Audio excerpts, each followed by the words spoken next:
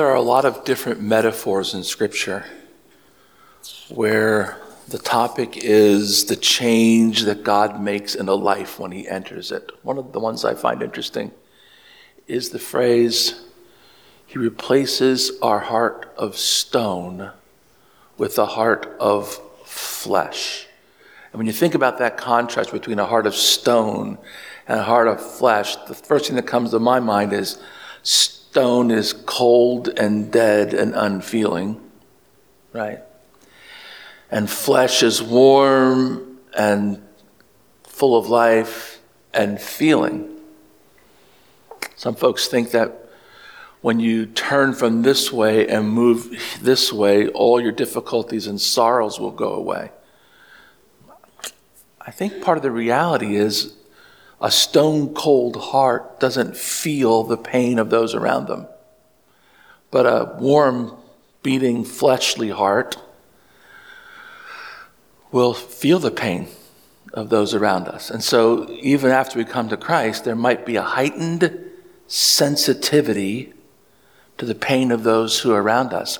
And if your goal in becoming a Christian is to avoid all pain, you might as well give that up now, because there is pain when we encounter the difficulty and pain that others face.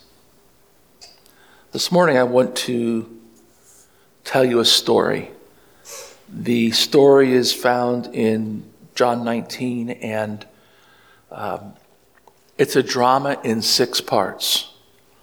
And rather than read all 17,000 verses of the chapter, I'm going to just read a few verses at the beginning to orient you so that you know where we are in the scripture.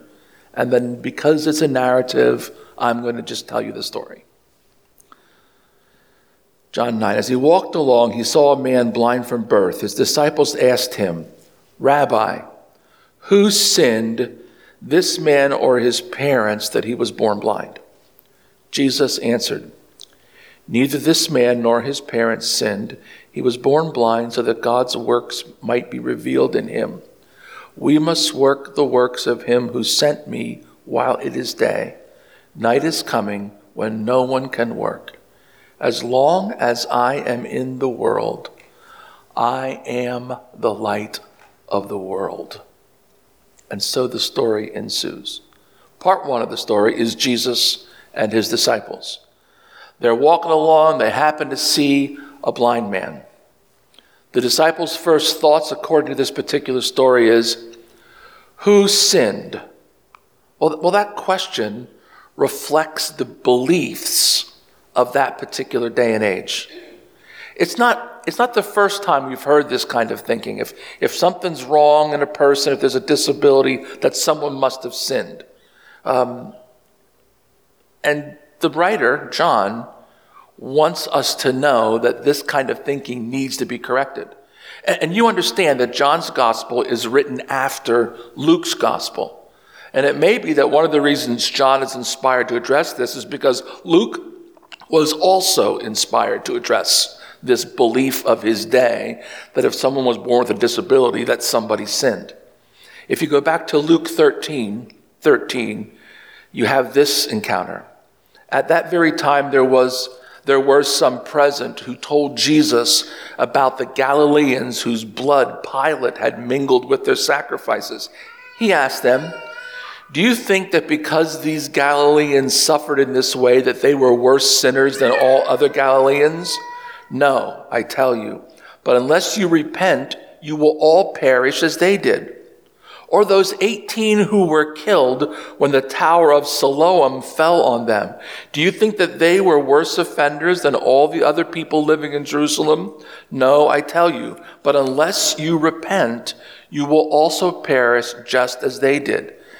Bad things happen to everybody. And if bad things happen, that isn't necessarily a sign that somebody sinned or did something wrong. But it's interesting to me that in our story in John 9, Jesus and the disciples are walking down the road. They see a blind man, and the disciples' first thought is about doctrine. It's about theology. And yet, the first thought of Jesus is the man. He sees the man. He sees the man in his suffering. You might think when you read this passage that Jesus is saying that God caused this man to be born blind so he could reveal God's glory later. That really isn't in the text. If you went back to the original Greek manuscript, you would notice that verse 3 doesn't even have the word blind in it. What it says is, he was born that the glory of God would be revealed through his life. That's true of all of us. The specific details of our lives are very different, and the rain falls on the just and the unjust alike. Regardless of the details of our birth, infirmities or not, we are all born that the glory of God can be revealed in us. Part 2 of the drama. Jesus and the blind man. Notice the interactions between Jesus and the blind man. Did you hear the blind man profess faith in Christ? Nope, not there. Did you hear the blind man say, Lord, would you heal me, have mercy on me? Nope, not there. What happens? What are the interactions? All that happens is Jesus is talking to his disciples, and then he makes a little mud and puts it on the blind guy's eyes. And then we have these words from Jesus, go and wash off this mud in the pool of Siloam. I don't know if this is coincidence or if this is a quotation, but you remember in Luke's verse, the question asked to Jesus, what about the people for whom the tower of Siloam fell on them and killed them? And now we're back at the pool of Siloam. And I'm thinking, is there a tie in there? I don't know if we're supposed to catch something with that. But as soon as he gets the instructions, the man is off to this pool, washes. Do you notice that when he's washing, we don't have any indication that anybody's watching or paying any attention? That no one witnessed this? That's interesting to me. There's no miracle to be observed. He's been sent to the pool of Siloam. What do we know about this pool? What do you know about the pool of Siloam? The pool of Siloam is a pool in Jerusalem that is fed by a spring, was once fed by a spring, that Hezekiah, king of Israel, hundreds of years before, built a tunnel under the city out to a fresh spring so that if an army ever came and laid siege outside the walls, they would still have a water source into the city. So it is like life flowing into the city. That's what the pool of Siloam is. That's where the water from the spring is captured so the people can survive the threats of the enemy. Seems like an appropriate place to wash, doesn't it? In a life-giving spring.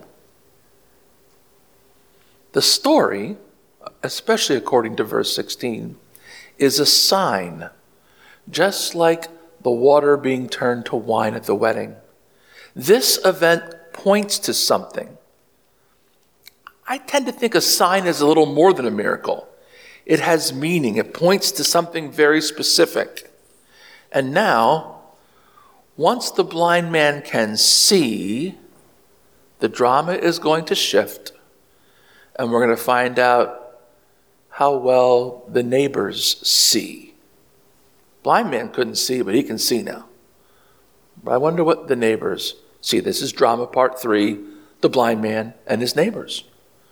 Blind man comes back to where he was. Jesus is gone. Jesus didn't even hang around for this. Do you notice that? I mean, you can't call it callous. He healed the guy's eyes, right? But where'd he go? We don't know. But he's gone, doesn't hang around, and the blind man goes back to where he was, interacts with his neighbors, and his neighbors are not quite sure who this guy is. I mean, he looks like the blind man, but he can see. So by definition, he can't be the blind man. anymore.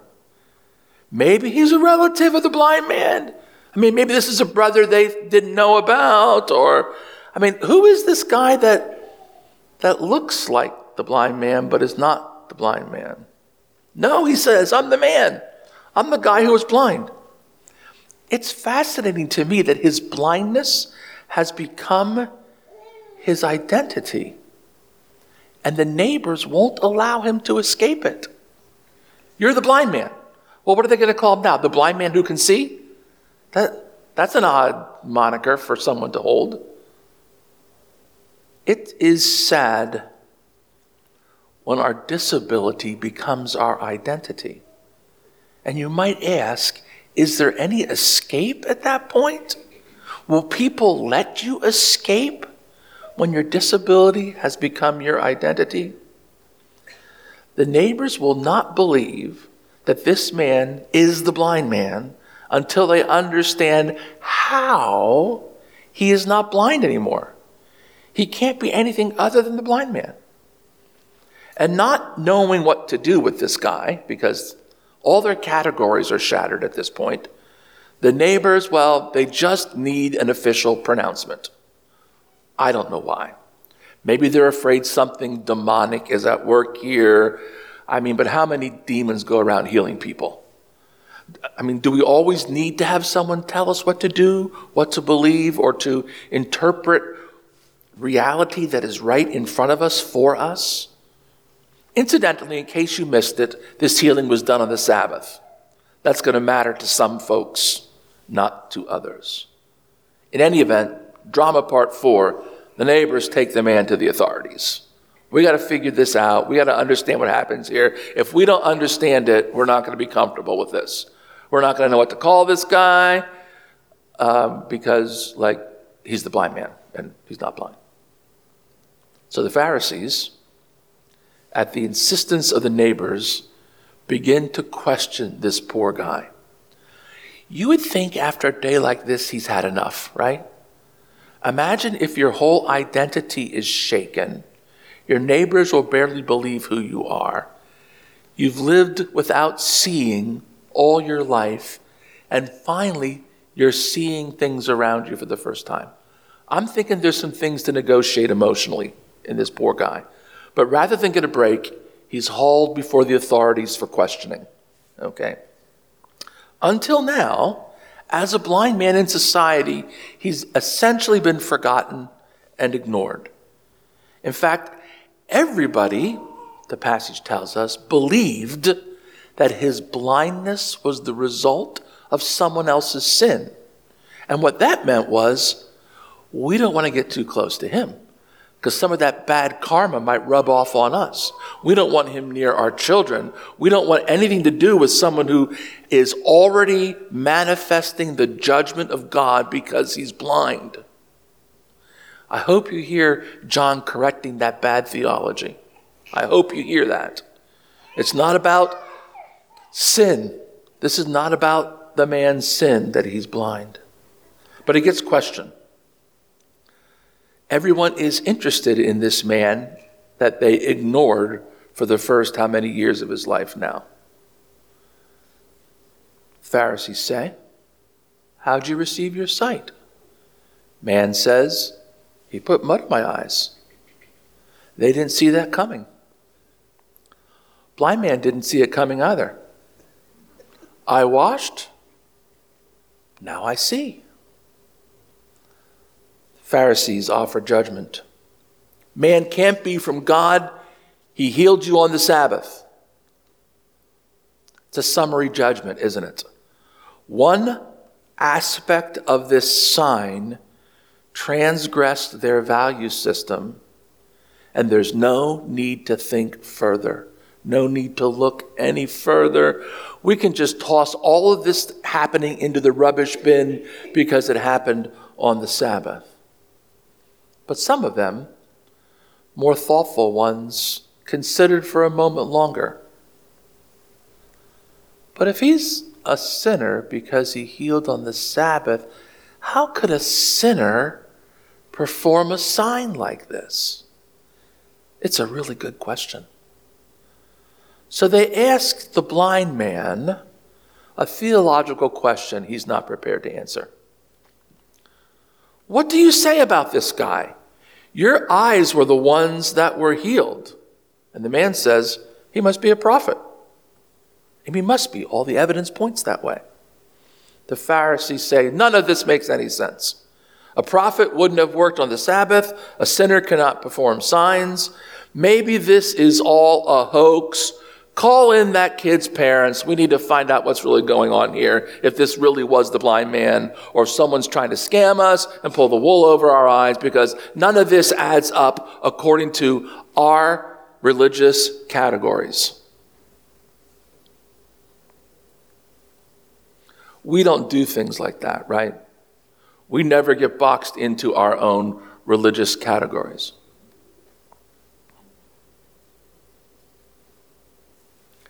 Every once in a while I hear someone say to me that God will never answer any prayer of a sinner other than the prayer for repentance to become a Christian.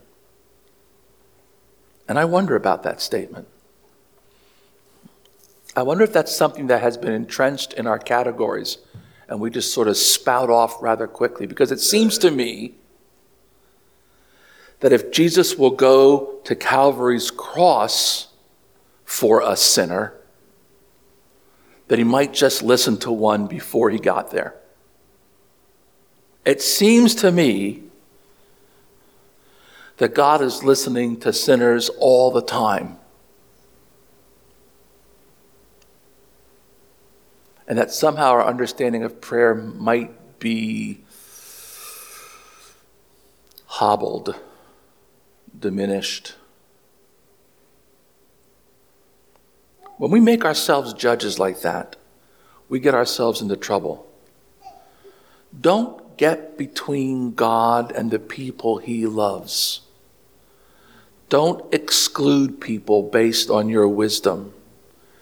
I believe Jesus is looking for every righteous, reasonable way he can include as many people in the kingdom as possible.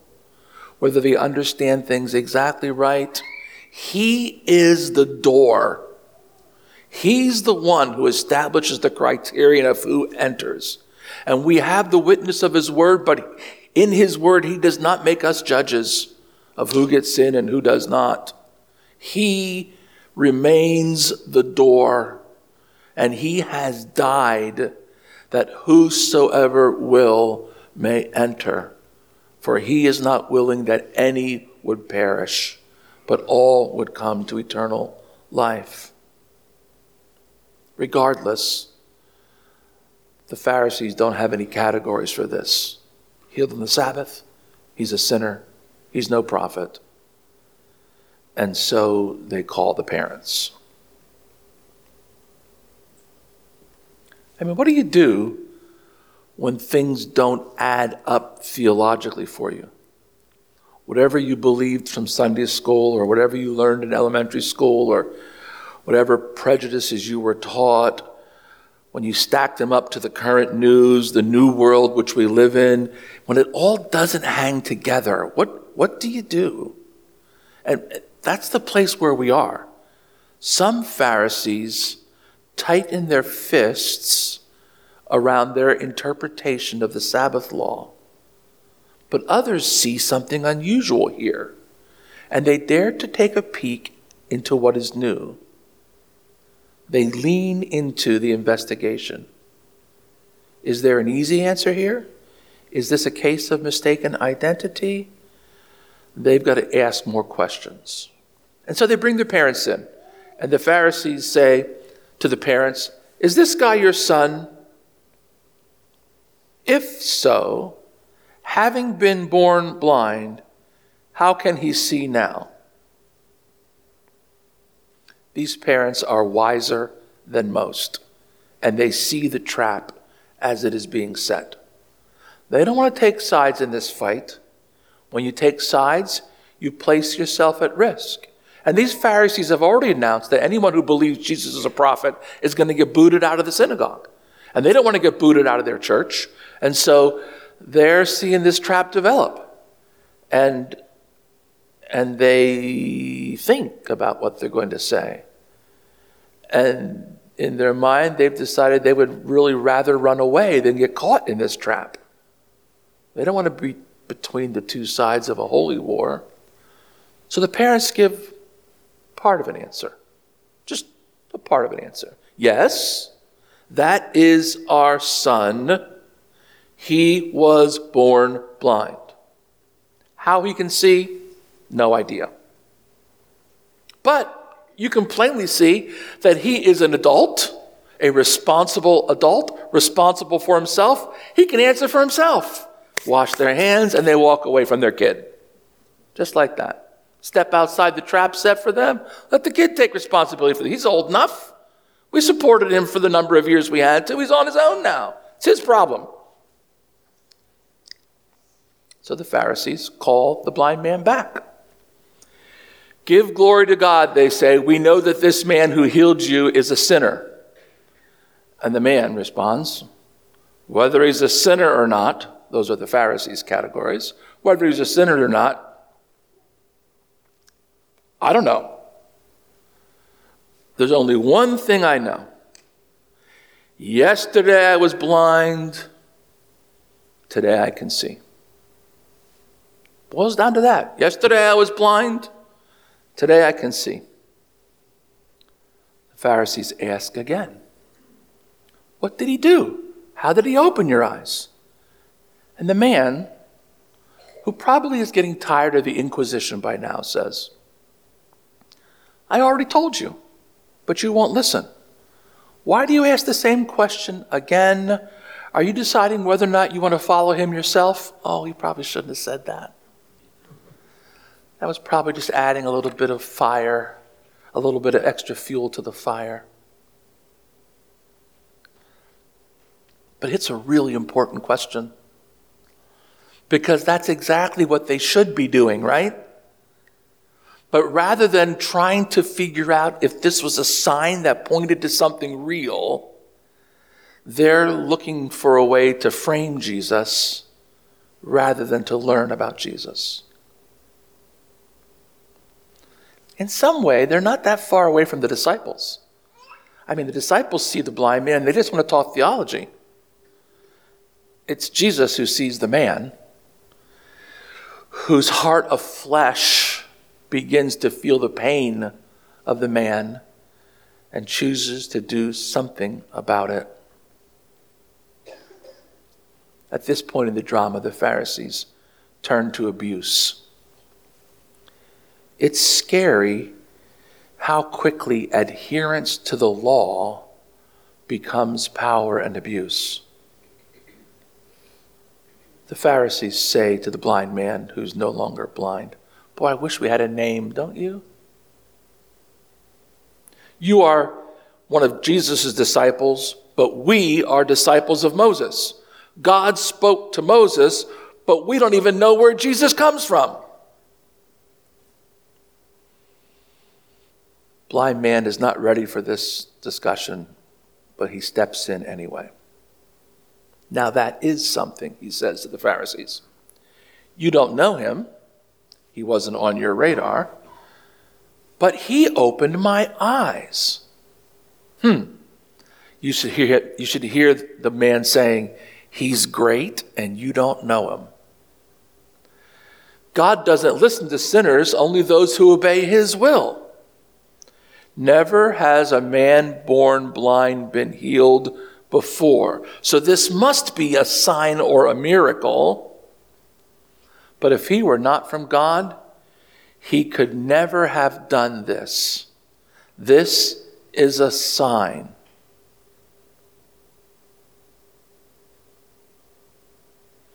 So even though the sign is described, even though the good news of something new breaking into the world is confirmed, the Pharisees miss it.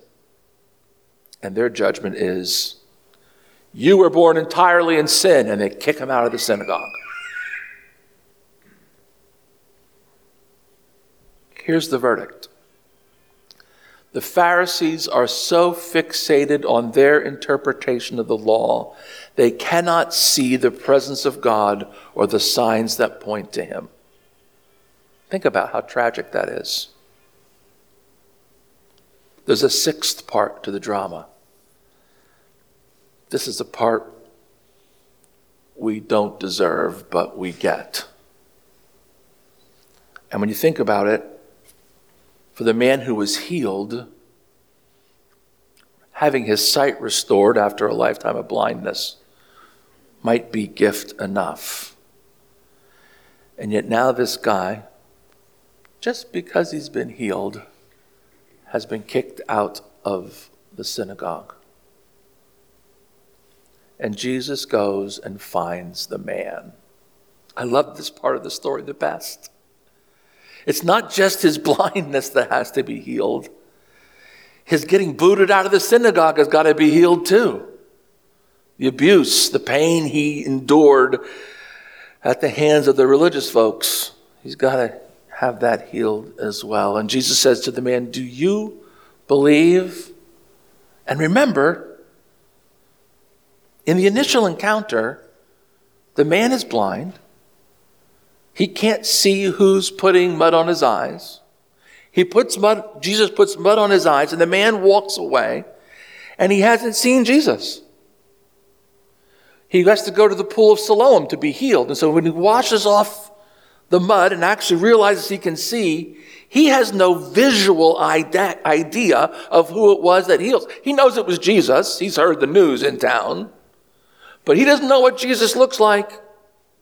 Doesn't know. And he's been questioned all afternoon about who did this and how he did it. But he can't really say because he's never seen Jesus. And then Jesus comes back and talks to him. Do you believe, Jesus says? Who is it that I'm supposed to believe in? Jesus says, now you have seen him, and I am he. And the man replies quickly, Lord, did you catch that word? Lord, Master, I believe. The story ends with some haunting words in an epilogue. These are words I don't like. Verse 39, Jesus said, I came into this world for judgment, so that those who do not see may see, and those who do see may become blind. Some of the Pharisees who were with him heard this and said to him, surely we are not blind, are we?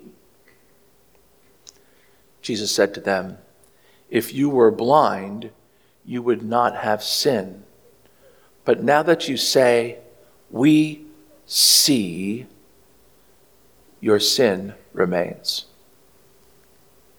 These are words of judgment. Jesus' presence in the world brings judgment. Some folks will be able to see, others will not. The Pharisees respond, are you talking about us? And Jesus says, if you had been ignorant of these matters, all of these kingdom matters, you might have excuses. But you proclaim to be the people of God. You proclaim yourself to be the people of God's kingdom. And so you are accountable for your wrong opinions and your wrong attitudes, your wrong actions. Your sin remains. And it makes me ask the question, are there signs that I am missing? Why do we sometimes think that it's okay for us to do nasty things in defense of our Christian convictions? Why is it so easy to see people's opinions and not see the people themselves? Why do we so quickly objectify our enemies or those we think are our enemies rather than loving them and praying for them?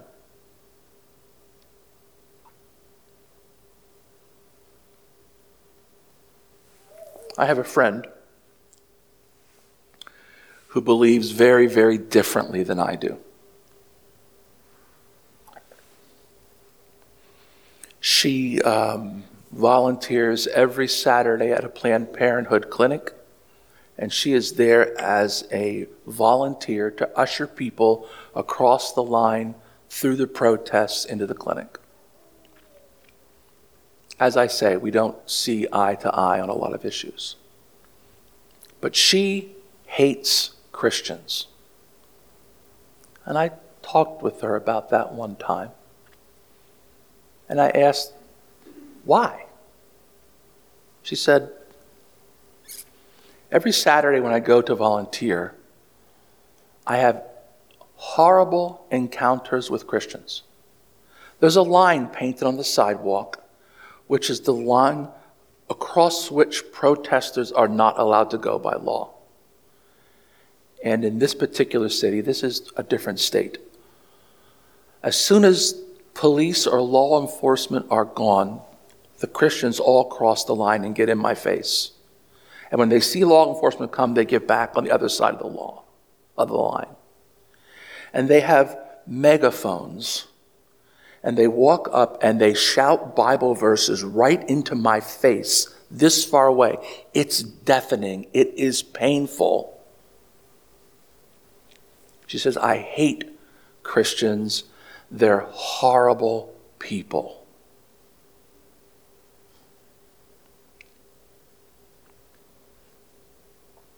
Somehow these folks have weaponized Scripture. They don't see her. They don't see her opinion. They have dehumanized her. And by their continuous unlawful behavior and hateful tactics, they drive her further and further away from the kingdom with every Bible verse they hurl at her. Now, I'm certainly not a pro-choice supporter. There's an appropriate way, appropriate times for protesting. But I am also not a fan of abusing people who think differently than I think either. And so I asked, do we see people or do we just see positions? Do we see on those lines of protest people for whom Christ died? Or do we just see political enemies? Never, ever forget that while we were still sinners, while we were still acting out our sinful desires, while our opinions were still opposite of the kingdom of God wisdom, it was then that Christ loved us enough to die for us. Do we love in the same way? Do we care for others in the same way? Do we embrace our neighbors in the same way? Or if folks don't line up with our thinking, do we just boot them out of the synagogue?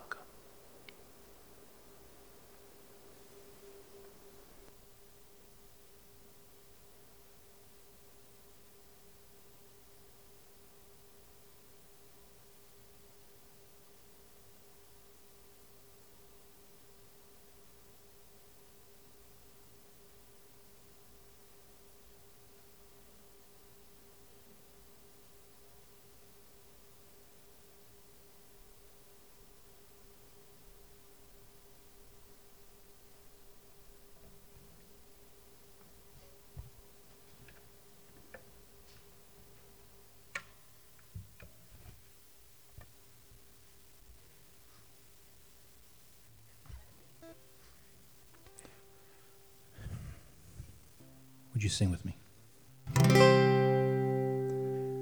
Let it be said of us that the Lord was our passion, that with gladness we bore every cross we were given, that we fought the good fight, that we finished the course, knowing within us the power of the risen Lord. Let the cross be our glory and the Lord be our song.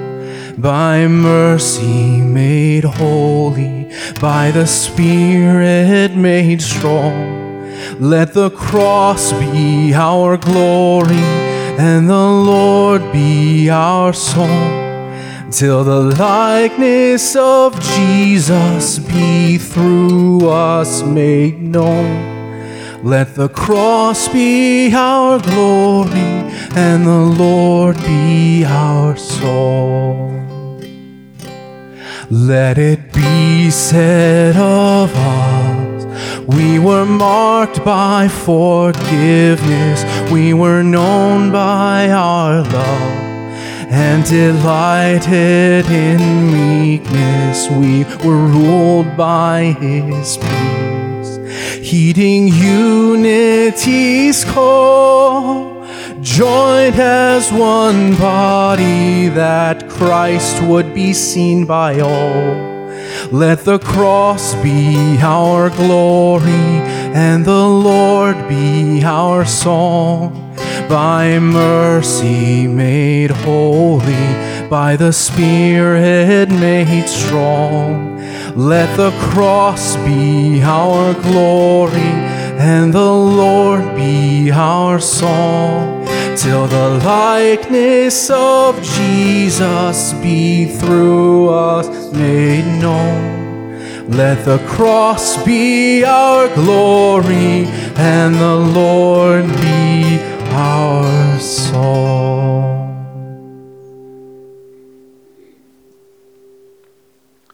I've often wondered if the result of the protest would be different if, rather than shouting with a megaphone, the Christians in that city would stand and pray for those who were heading in and those who were volunteering, and prayed that the light of Christ would be revealed to them and that the blind would see.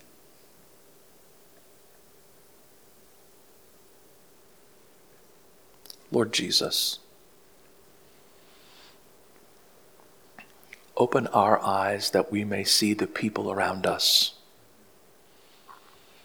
brothers and sisters in Christ as well as enemies of the cross. Give us a love that is beyond comprehending, that our hearts of flesh would reach out to the hearts of others, continually demonstrating your love for the world, continually engaged in your mission that none might perish. Give us that kind of love for others, Lord Jesus. The same kind of love you have given to us.